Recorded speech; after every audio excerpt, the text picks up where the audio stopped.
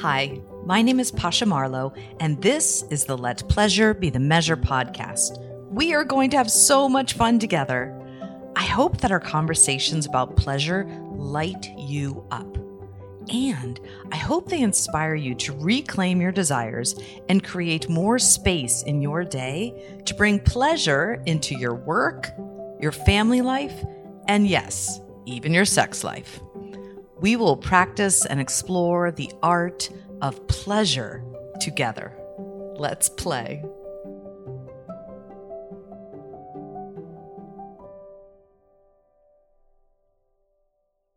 Hello, everybody. I'm Pasha Marlowe, and this is the Let Pleasure Be the Measure podcast. Okay, every once in a while, I just start figuring out who would be really good for my growth and expansion, not just as a woman, but as a professional and as this pleasure expert now.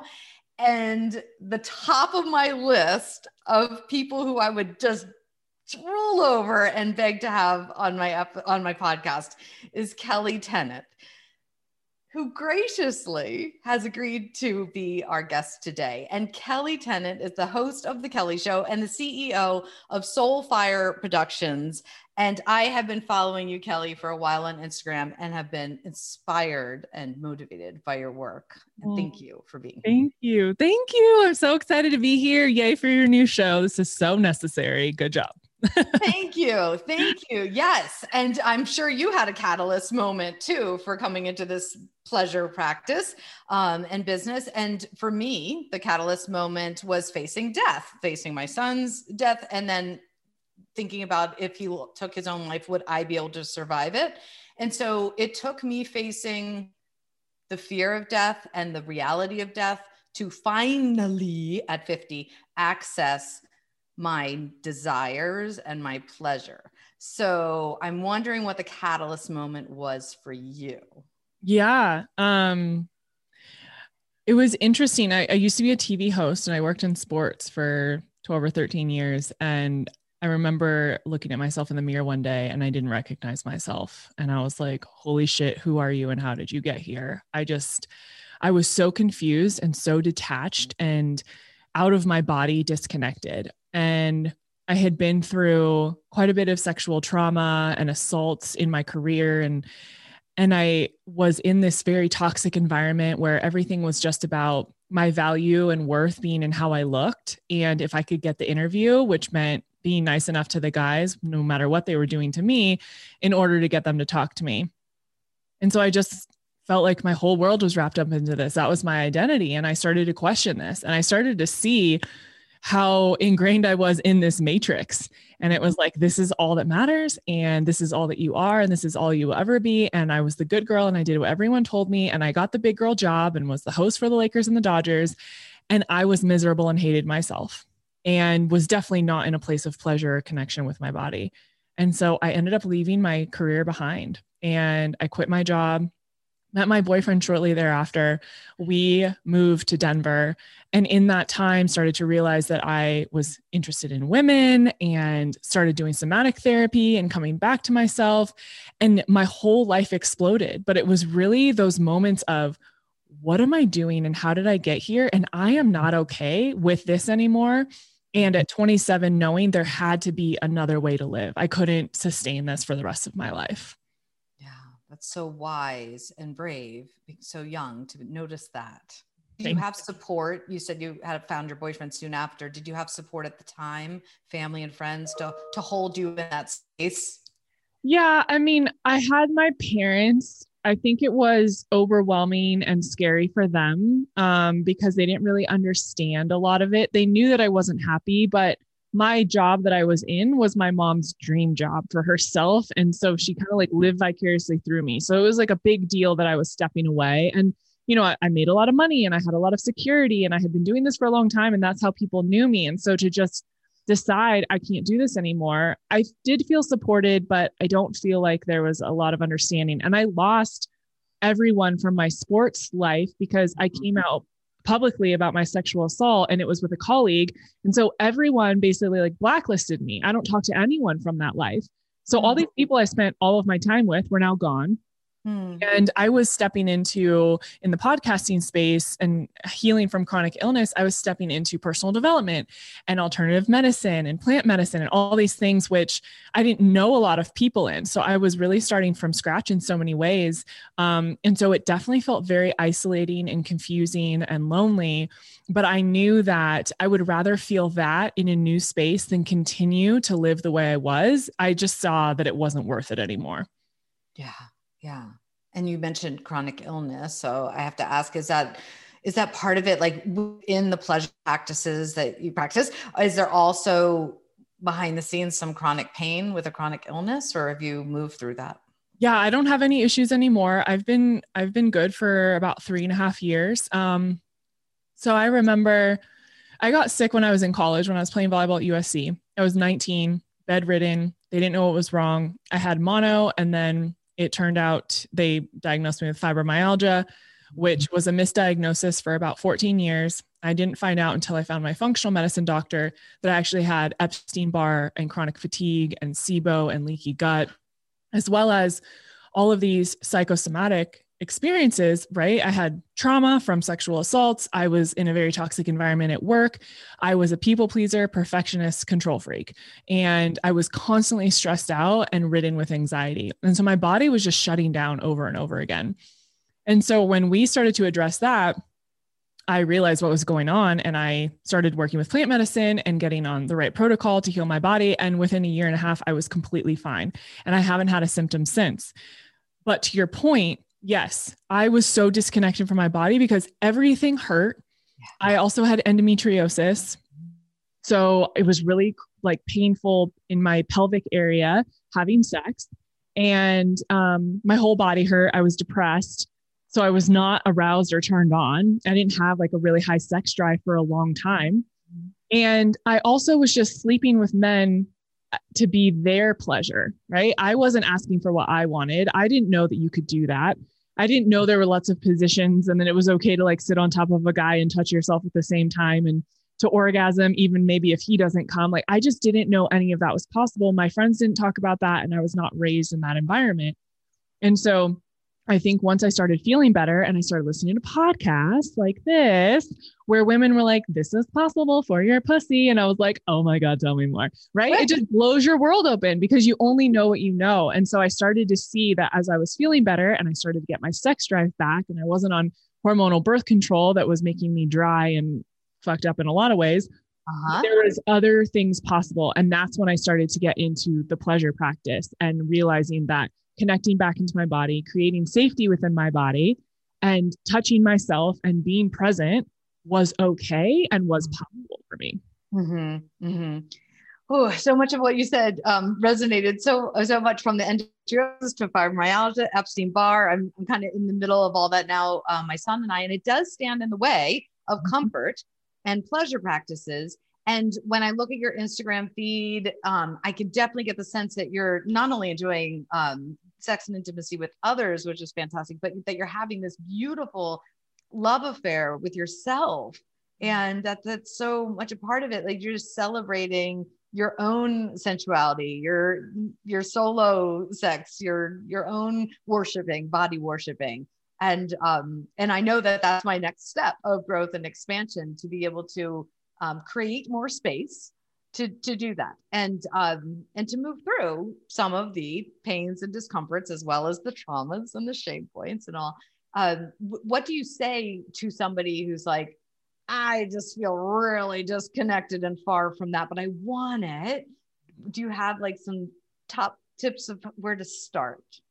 Yes. And I encounter this a lot because this can feel really overwhelming. I can feel like the crazy sex-driven wild woman, and people are like, yeah, so I've never had an orgasm, or I don't masturbate. So what are we going to do about that?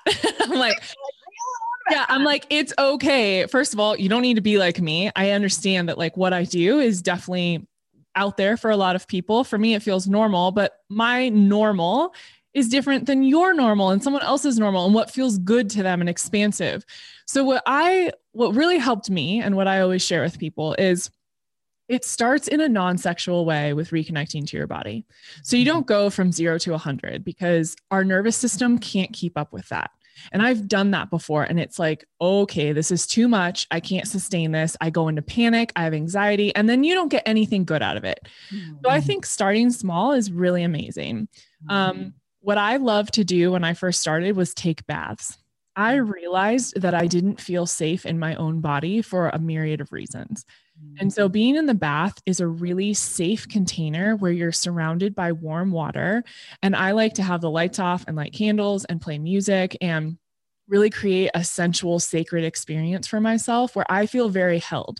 Because especially as women, we need to be held and seen and acknowledged. And we're probably not getting that a lot in our own lives, and we're not creating that experience for ourselves because we're so hard on ourselves.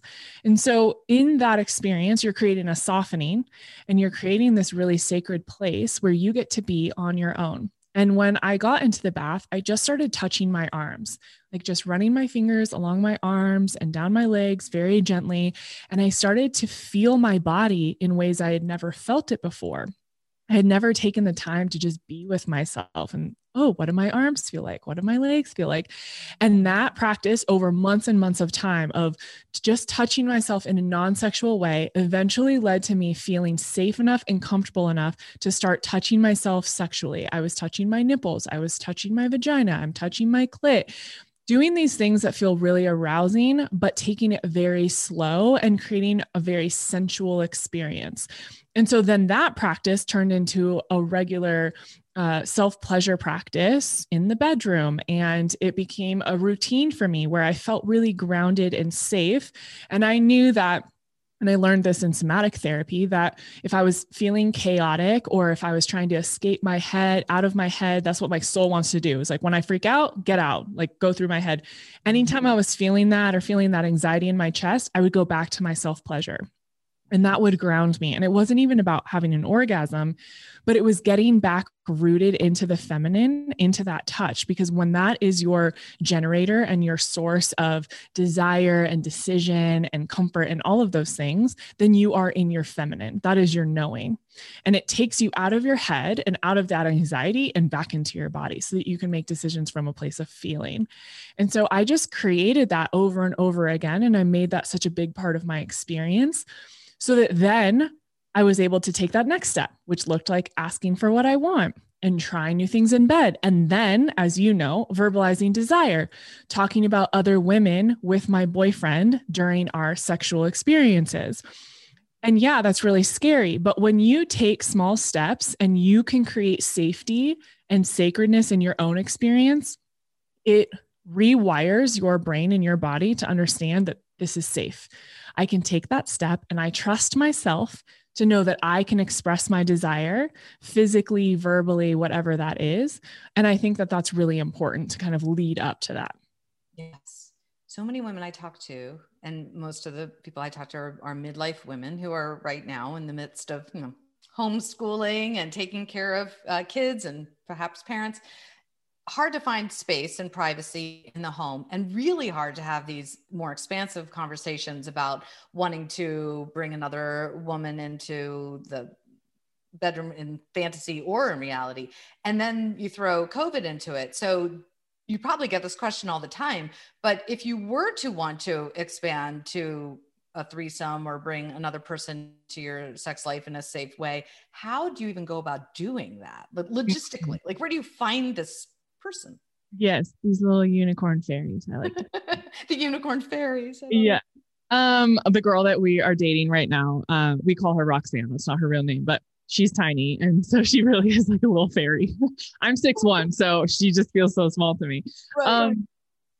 This is a great question. I'm not going to pretend like I know what it's like to have children and be in a pandemic. I don't have kids. I have 2 dogs, and that feels like a lot to me. And sometimes my boyfriend plays Xbox and feels like he's 7. So there's that. I'm pretty sure most of the women who have men in their lives can resonate. So I understand that experience, but I'm not going to pretend like I have a toddler running around and I'm having threesomes every day. So I will just speak from my experience. I think that it is an intention to create this in your life, just like anything else. Do you go to the gym? Do you take showers? Do you read? Do you go for walks? Like, what is it that's important to your life that you make space for? Mm-hmm. That is how I feel about threesomes. and just sex in general. It's really important to me. It is a driving force in my life. It is an expander for me. I find myself more and more the more that I have these experiences. And so it is a priority. Mm-hmm. So some things are taken off the table in order to have that as a priority in my life. So that's where I will start. If it matters to you and you want to do it, make the space for it. And you can find an excuse for literally anything, right? You can, mm-hmm. but do you want it? Mm-hmm. Then don't make an excuse. That's where I stand. So I think that's part one. Part two, logistically, how do you find someone who wants to experience this? We use Bumble. We have had some I won't call it success. That feels weird to me, but we've had some great matches and women that we've connected with over Bumble. The girl that we're dating now, we found through Bumble. She happened to live 2 blocks away, and she's also been a listener of my show for over a year. So it was such a small world the way it all happened, but that also allowed it to be very safe and connected, and it moved a lot faster because of that. Yes. But we've also hooked up with friends or people that we've known, people that we know through other friends Connor and I are very open and public about our relationship and what we do. So that provides a dynamic where people kind of know what they're walking into, or if they're interested in it, that they can express that to us and they feel safe to do that. And I know that's not everyone's shtick. That's like my job, right? Is to share my sex life is what it feels like. But I think that being open to exploring with friends, especially as women, can be really helpful because you have that bond. It's like the sister bond, right? And maybe you're curious about it and you have a girlfriend who's curious about it, and that feels safe. And if you have a transparent, open, communicative conversation and relationship with that person, I think one of the biggest fears people have is like, oh, well, if I hook up with my friend or if I invite my friend in to be with my husband and I, then it's going to ruin our relationship. Well, yeah, it totally can, but be a goddamn adult about it and just be transparent. Like, hey, we all want to try this thing. We don't have a lot of options. Like you said, you're in Maine, right? It's not like Denver or LA where everyone's fluid and just fucking everybody. This is different. You probably live like more in a cul-de-sac with like normal people that may not participate in this. Is she going to call me now? I just hear them. Yeah. And so I think that if you handle this in a way that is transparent and open and like, hey, we're going to try this thing, and these are everyone's boundaries, and let's just be open and honest and curious, then I think you can have that dynamic where you do have sex with people or you have these encounters with them, and then you continue to be friends. We're friends with everyone we've ever hooked up with, and we're closer to them because it is a really intimate experience and it's fun. And everyone gets what they need out of it. So I think being open to sharing what you want with people in your life, maybe there's someone that you would like to do this with, and see where they are. And then also don't be offended if they're like, no, I'm not into that. So what? That's fine. You don't need to feel rejected. Bumble, again, great place. And my advice on Bumble is to just be really transparent about what you're looking for. So we always put pictures of both of us and both of our names on our account so that someone knows what they're going into. We see a lot of people post and it's like just the picture of the woman. And so, someone swipes on the woman and then, 7 pictures down, it's like pictures of a couple. And it's like, okay, that's shady, right? I don't want to think I'm connecting with a woman when in reality, you want me to be your third. People don't like that. And that's not fair.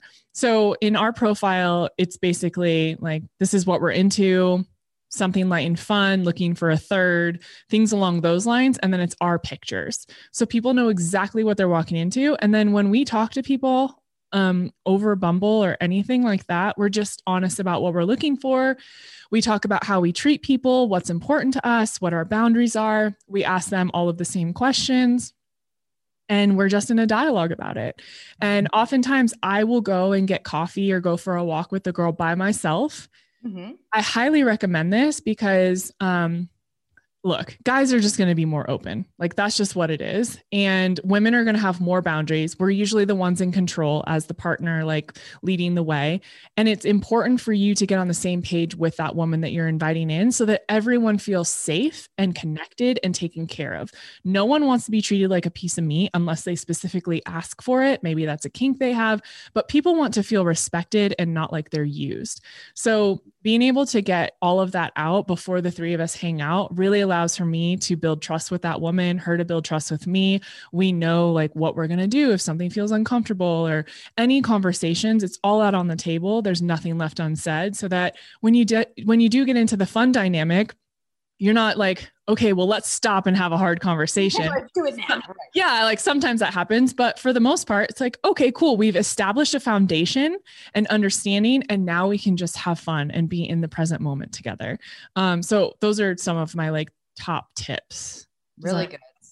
Yes, it's fantastic, because I think the limiting belief is, who's going to want to be a third in a marriage? Who's going to be okay with the fact that we've been married for a decade or more, or that we have children, or who's going to be okay with the fact that we're older? Like, you know, the limiting beliefs of there's nobody out there who would be willing. Yeah. And by the way, threesomes are the number one search for porn. And people really want to experience them. They may not be publicly admitting it, but I can't tell you the amount of private DMs that I get, especially from women who want to know more about this because they're curious and they just don't know how to go about it. But this is a really, really big fantasy for a lot of people, but there's not enough safe places to engage, and people don't even know where to begin. So before you start thinking, I'm crazy, who the fuck would want to do this? Just remember, most people probably want to do it. And so let's talk about jealousy, compersion, desire, how that all works into the fun. What's jealousy? I don't know what that is. Yeah, I figured you'd have an opinion about jealousy. Do you use compersion? Do you use that word? I don't use it like talking about it, but yes, yes, compersion, amazing. Definitely learning more about that. So I've been a really jealous person my whole life, like extremely jealous, very competitive. I want to be the one. I want to be the most important. Choose me. I'm the best, period. So wanting to have a third in any shape or form, like right now we're in a relationship with someone, but even if it's just a 1-time, 2-time thing, it's a lot for me. It has been a lot for me. I will say that is really transforming right now. So how I handle jealousy is just asking myself what's coming up for me. And I believe I'm a really self-aware person. So I've done this so many times that it becomes very natural for me to look at something almost from a bird's eye view and see the situation happening. I'm like, okay, why does this bother me right now? So when Connor and I first started doing this, he wasn't allowed to do anything. He couldn't kiss anyone. He couldn't fuck anyone. He couldn't, like, nothing. He could go down on somebody, they could go down on him, and that was pretty much it. Anything else, I would have a panic attack. I, on the other hand, was allowed to do whatever I wanted. And thought that was fine. I'm like, this is a great setup. You don't do anything, I do everything, everyone's happy. And he's like, yeah, that doesn't work for me. Great. So I really had to check myself and say, why do I feel so jealous? What is bothering me here? And it wasn't actually about the sex of it all, the kissing, the sex, the penetration, any of it. I have a deep abandonment wound. And so I believe that if he creates any sort of intimacy with anyone else, that he will leave me. And so I let that dictate every decision I was making. And so every time something happened, I would go back to, he's going to leave me. She's better than you. He's going to like fucking her more. And this is going to ruin you. And that narrative over and over for the last year and a half was driving me. And so when we met Roxanne and started dating her, it felt very safe and I felt very connected to her. And so it really allowed me to look at this in a different way and say, okay, you have this beautiful connection with this woman. What's wrong with Connor having this beautiful connection with her? And why does it mean that if he cares about her or is intimate with her, that you have less? Because what I see is that my connection with her and the fact that I get to go and have sex with her by myself or just spend time with her alone doesn't take away from my relationship with Connor. It actually makes it better. I feel more fulfilled. I feel like I'm filling my cup with someone else who gives me things that Connor doesn't, right? I don't want him to be my everything. And so when I look at it from that perspective, I think, okay, well, why is it that if he can hang out with her or be with her, that it has to take away from me because I'm not having that experience? So I see that. And then I'm able to see that their intimacy is actually a huge turn on for me. Mm-hmm. And usually that's what happens there, or can he go off and by himself? Okay. No, that's a hard boundary for us. But when I'm there and I'm very turned on by it, it makes sense because oftentimes our deepest fears and our deepest wounds are actually the catalyst for our deepest desires and the things we want the most. You know that. So I didn't know that before. And so it's really been allowing myself to explore that, to feel what I want to feel. And anytime I feel that jealousy coming up, just asking myself and showing myself grace, like what's coming up for you? What do you need right now? Sometimes that means I just need Connor to hold me and just remind me like, you're with me. I feel you. Okay, good. Other times it requires a conversation. Sometimes we've taken it too far. I remember this one instance where she was sitting on top of him and they were in this chair and I couldn't see his face and I couldn't see her face. And I felt very left out. And so after that night was over, we all laid there and had a conversation. I was like, that was too much for me. I can't handle that right now, maybe down the line, but I felt very left out and like I wasn't participating and it really like hurt my feelings. And so we all just had a conversation and then we made a conscious effort that they're never both looking away from me at the same time. And I'm able to like make eye contact with someone or she's holding my hand or something of that nature so that we all feel connected.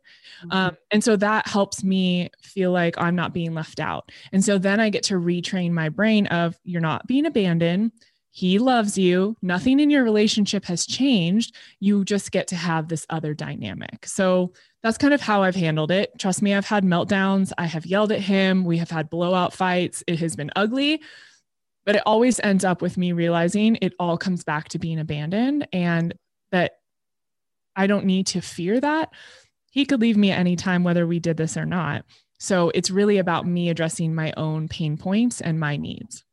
Do you have signals or code words, or you just like, ho, ho, ho, stop here and start talking in the middle of it? Even how do you deal with that if something comes up? Yeah. So I've never used like a safe word or anything like that, but I have, I've grabbed him by the arm and I just look at him and he knows like, okay, I need to get off of her or something needs to change about this. And a couple times, so what we've learned is that you don't make decisions in the moment. So if you have boundaries and you talk about them before, you don't change your boundaries during sex. Right. Like that is a no-go. Well, I did change boundaries during sex. And it was a big boundary that I had. And she stopped us. She got off and was like, no, we're talking about this. And so we full on stopped everything and talked about it because she was advocating for my boundary because I had been so clear about it. And she was like, Kelly, you said that you're not okay with this. You've told me over and over, we need to talk about this before we make this decision. And so we talked about it and then we went forward and like, quote unquote, broke the boundary and it all went really well. Now that's not to say that it could have gone poorly, right? Like that could happen, but it did go well. But I think it went well because I trusted her even more because she stopped the thing and was advocating for me. And I was like, fuck, I love you. Thank you for being my best friend right now. That's such a beautiful friendship right there. Yeah. For you and that she listened so actively to your boundaries and your needs. Does she have a primary relationship outside of this triad? I'm just curious how that works. No, yeah, we were joking. I said on Okay Babe this week that we're in a monogamous triad, which is so funny. I was just like, What the fuck am I even doing with my life? No, she is not dating anyone. She hasn't dated someone in a while, and she got into questioning her sexuality because of my podcast, which is so funny. So this is the first time she's ever done anything like this. I'm the first woman she's been with. This is her first threesome. She's like in a full-on relationship with us. So that's really hilarious. Okay, and she kind of lucked out. I'm just saying, seriously. Thank you. Yeah. Yeah, no, I mean, we lucked out for sure. Yeah, it's all perfect. But we've talked about it. Like she doesn't have a desire to date anyone right now. She really is enjoying this. She's very in a self-exploration mode. And like, we love her and she loves us and we want to be friends with her forever. And it just feels really good. Like we just adore her so much. And so we know, I mean, I always tell her, I'm like, this is going to end when you decide that you want to go date and like find your man and do the thing. And that's beautiful. And we're all, you know, aware of that, and it's all great. But I think right now it just feels like this beautiful experience that we're all having, and we don't want to miss out on it. And, you know, COVID's kind of great for this because dating is really hard in general. So it's like, we have this experience and it's great, and we're having amazing sex, and we hang out and we do really fun things together. And so it's easy and connected, and yeah. So. And so what's still scary for you? Because I watch your videos and I see your photographs, and they're all gorgeous and revealing and sensual and empowering, and feel very safe too, which I really appreciate. I don't normally have that response. Like, I had an instant trust in you throughout these throughout my last, you know, my research your Instagram stalking. My Instagram stalk. You were actually recommended to me from a friend who he's in his midlife, and I was like, oh, I bet you want me to connect with her. But you know, it's like, is he like, no, she's really a good person. I'm like, I'm listening to my own limiting beliefs about what somebody would be like who could post such revealing photos. And I'm like, I would never do that. I say this in my head, you know, but that's really not so much that I would never do it because I think it's inappropriate. It's because of my own body shame and some, you know, scars that I'm embarrassed about. So the jealousy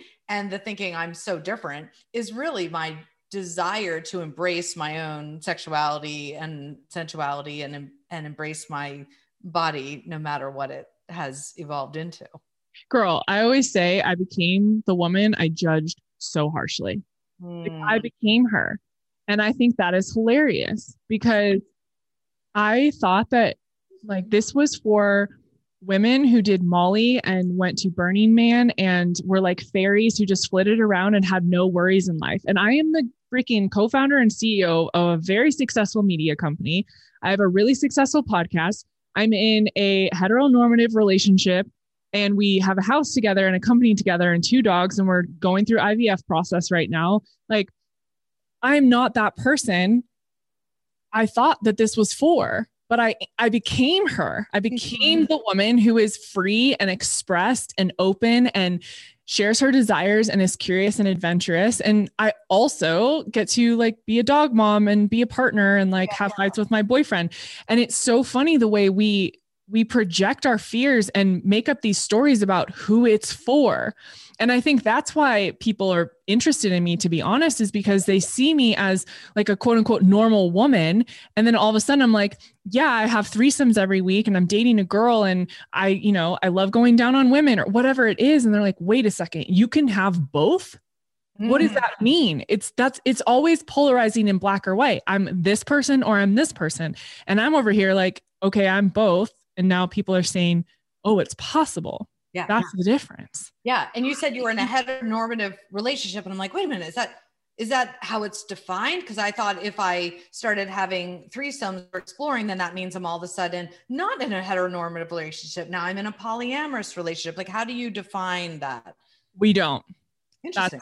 Yeah. So Connor and I agreed when we first started dating that we didn't believe in labels. Like, we say boyfriend, girlfriend. When we get married, we'll say husband, wife, but we don't say like we're poly. The best way we describe it is we're monogamish.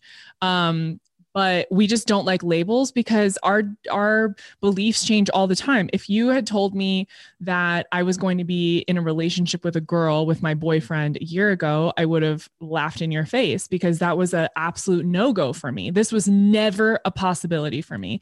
And now Connor jokes. He's like, you're the one forcing me to do this. I'm like, so sorry.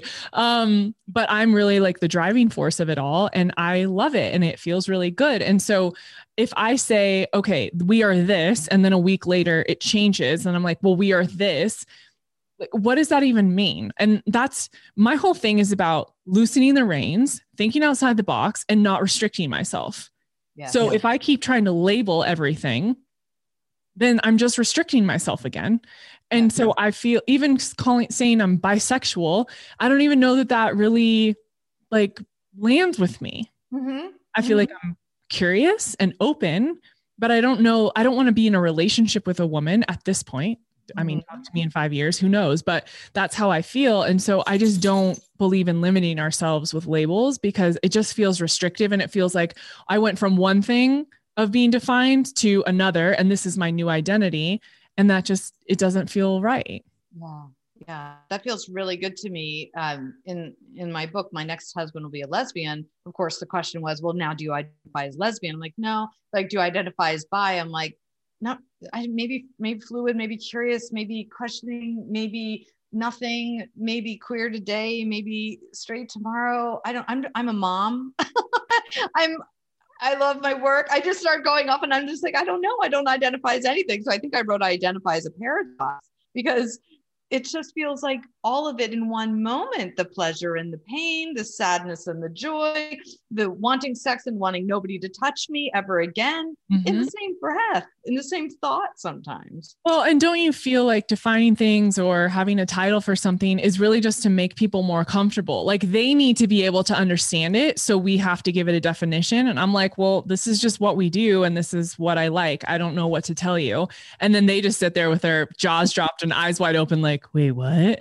I'm like, yeah, like this is what it is. I'm sorry if that makes you uncomfortable, but my job is not to make you comfortable.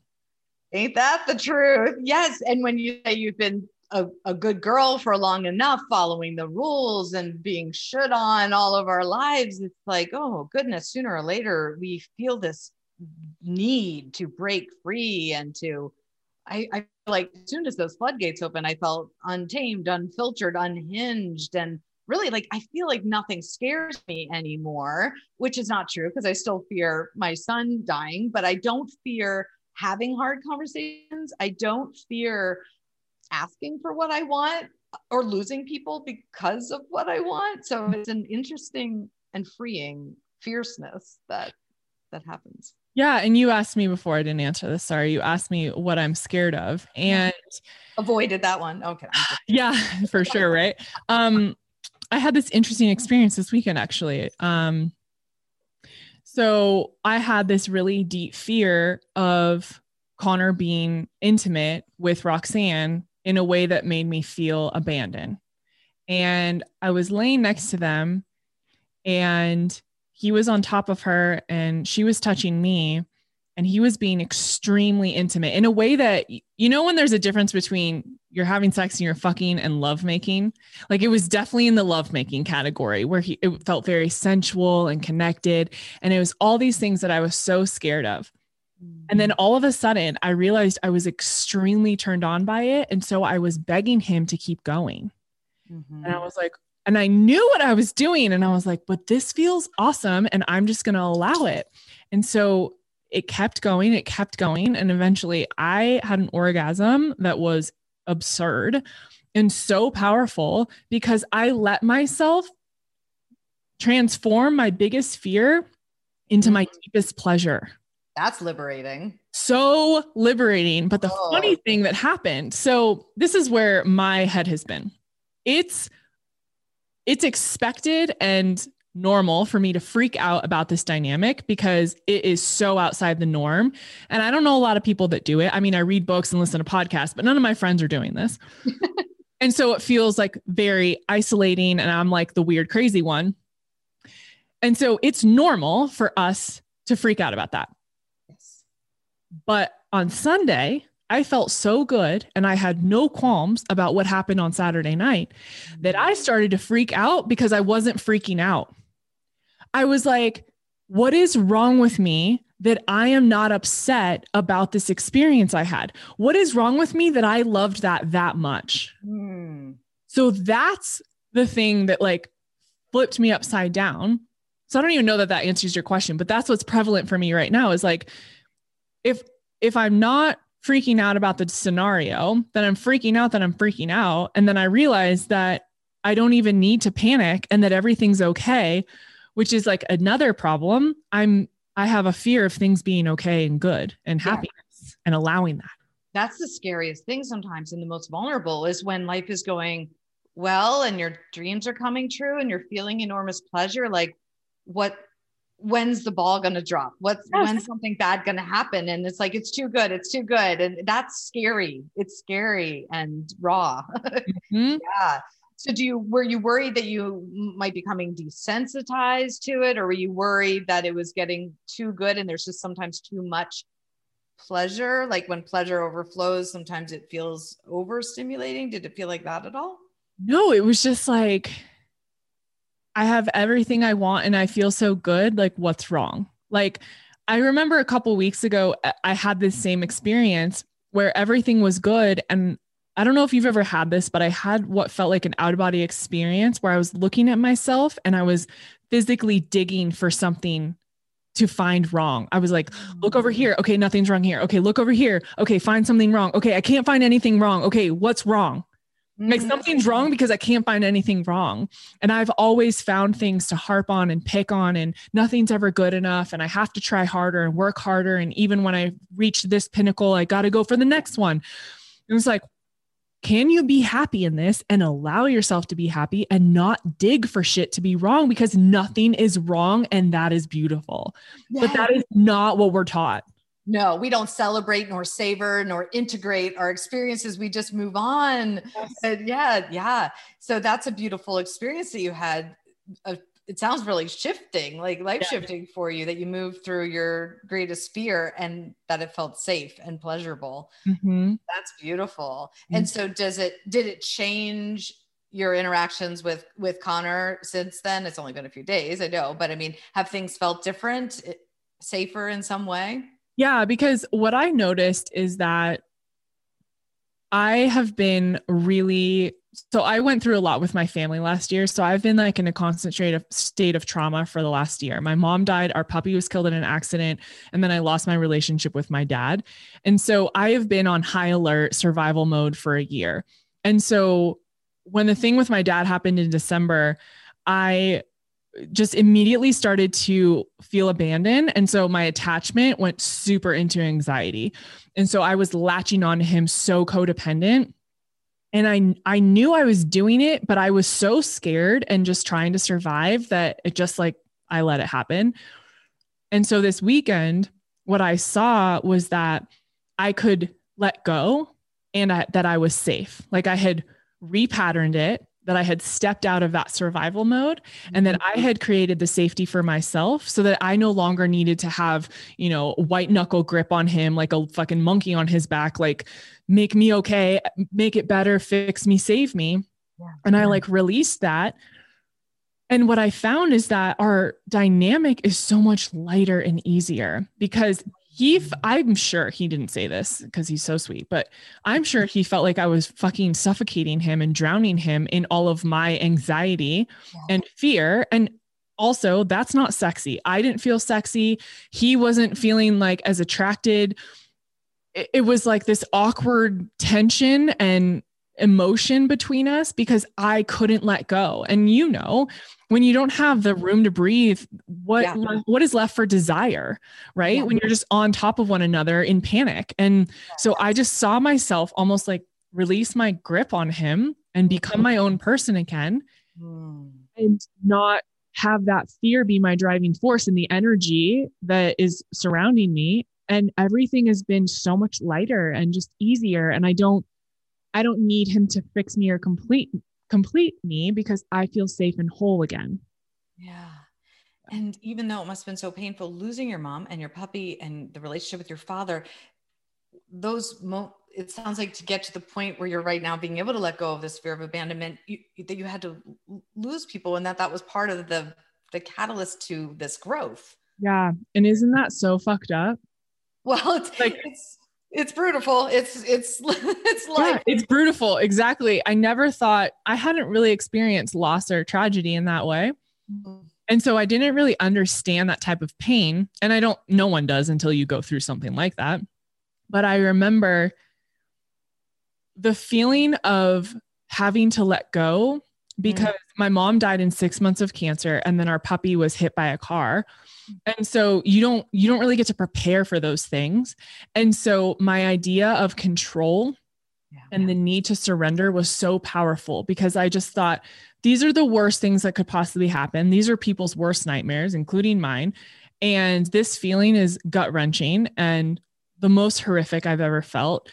And I keep thinking that, well, if I do this and I show up like this and I try here and blah, blah, blah, and I accomplish all these things, that I will have some control over my life. No, I was doing all the right things and this stuff still happened. I don't have control over it. And it taught me a level of surrender and letting go that I had never accessed. And I think that is exactly what I needed in order to be this version of myself. And I talk a lot about your capacity. Like my capacity to feel pleasure and joy grew immensely because my capacity to be in grief and sadness and loss grew immensely. You don't have one without the other. We can't know immense joy and pleasure without knowing that deep pain, which I'm sure you know so well. It's like that, your capacity to hold for all of that for yourself, your clients, all of that is so big when you allow yourself to go there. Yes. And it's interesting to witness ourselves in our deepest moments of grief, feel this surrender to, I have no control. And so I might as well access pleasure and for me, laughter too. I thought this is bizarre. And yet it made complete sense to me, an intuitive gut level, that that's what I needed to do to continue to survive and heal and help hold space for others. And were you able to quickly access pleasure after losing your mom and your puppy? Like, were you able to then still feel sensual and sexy, or was there a lot of, I'm just figuring for myself, there would be a lot of time in between before I wanted to get naked and self-worship again. Was there? Yeah. I would say there was about 6 months where I was not in any sort of pleasure practice. I didn't care about sex. We weren't having much sex, especially after our puppy died. My boyfriend was just so broken, like on the floor, shattered, and went through a lot of depression, and anxiety afterwards. And so we both were just not in a good place.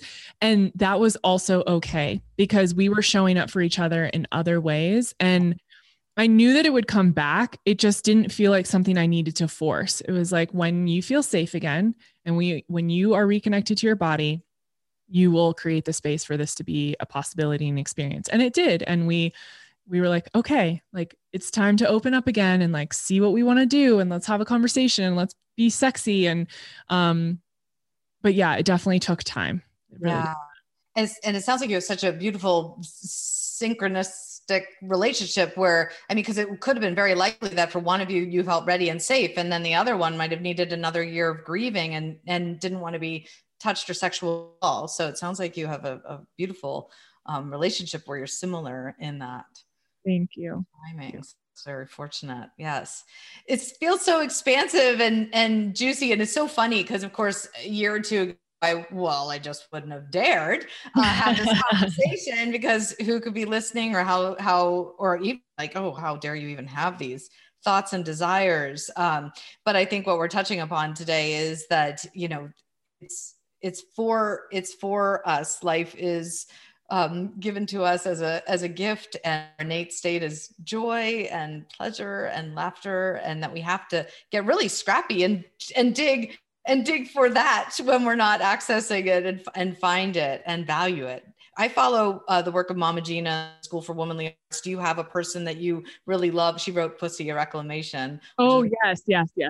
And actually, Elizabeth, it seems so simple, but Elizabeth Gilbert, you know, who wrote Eat, Pray, Love, she did one podcast episode, I think changed me. It just shook me at the right time, which was it's called something like Dirty, Nasty. I don't know what it was, but I listened, and it's about having a love affair with yourself and being your own French lover and buying the damn bread that you would buy for your best friend and giving yourself a bubble bath and taking yourself to a hotel room and having sex with yourself.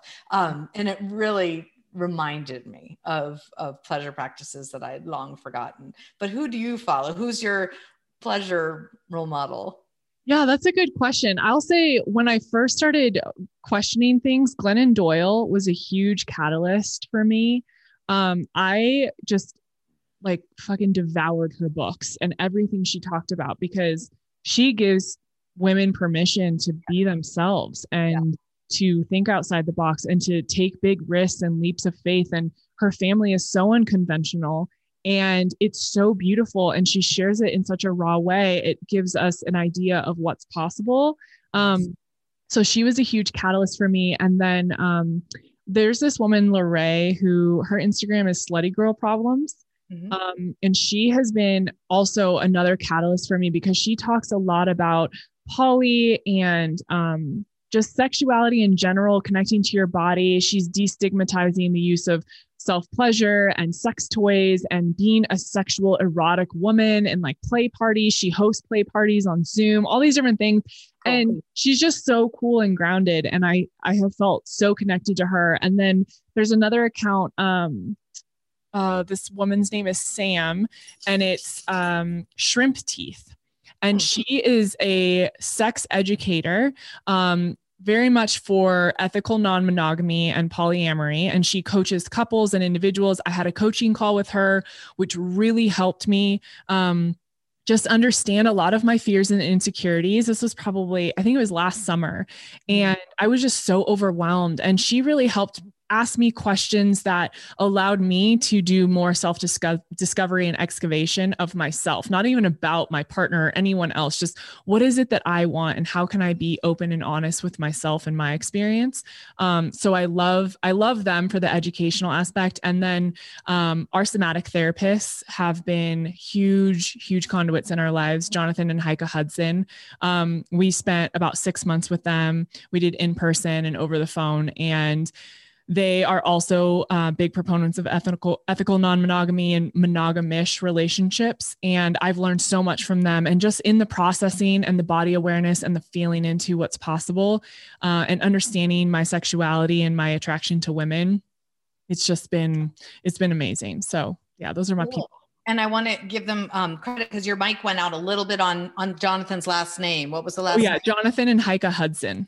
Okay. I wanted to make sure. Great. Oh, well, lots of good resources there. And then following your Instagram is, again, it's pleasurable and empowering. I just love it. You call it a juicy intersection of spiritual and sexual liberation, helping women break free from toxic lies and rules. And that just speaks right to the core of the work that I'm doing and my own journey. So it's inspiring. Oh, yeah. Thank you so much, Pasha. I love talking to you. This has been so fun. Thank you. Do you like people reaching out to you through Instagram Messenger, or what's the best way to reach you? Yes, I slide into my DMs. I'm very active, as you know. It's my DMs.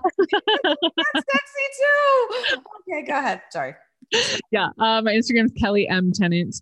And then the show Instagram is The Kelly Show. So yeah, whatever you guys need, I'm happy to help. Oh my gosh, I'm going to steal that. You could just slide into my DMs too on Instagram. Facebook, I usually talk about like you could email me, but wow, that sounds much better. Or you could email me for those like, I'm not ready to slide into your DM. You can email me at pasha@pashamarlowe.com. But I'd be thrilled to continue this conversation with any listeners out there. And please reach out to Kelly. You're such a dear, and you're so sweet to generously support a tiny podcast, which is an is important podcast that is fucking changing people's lives. So yes, I am more than happy to be here with you. I'm so proud of you. Thank you so much, Kelly. I hope to continue to connect with you. Yes, absolutely. Thank you. Thank you, everybody. Bye.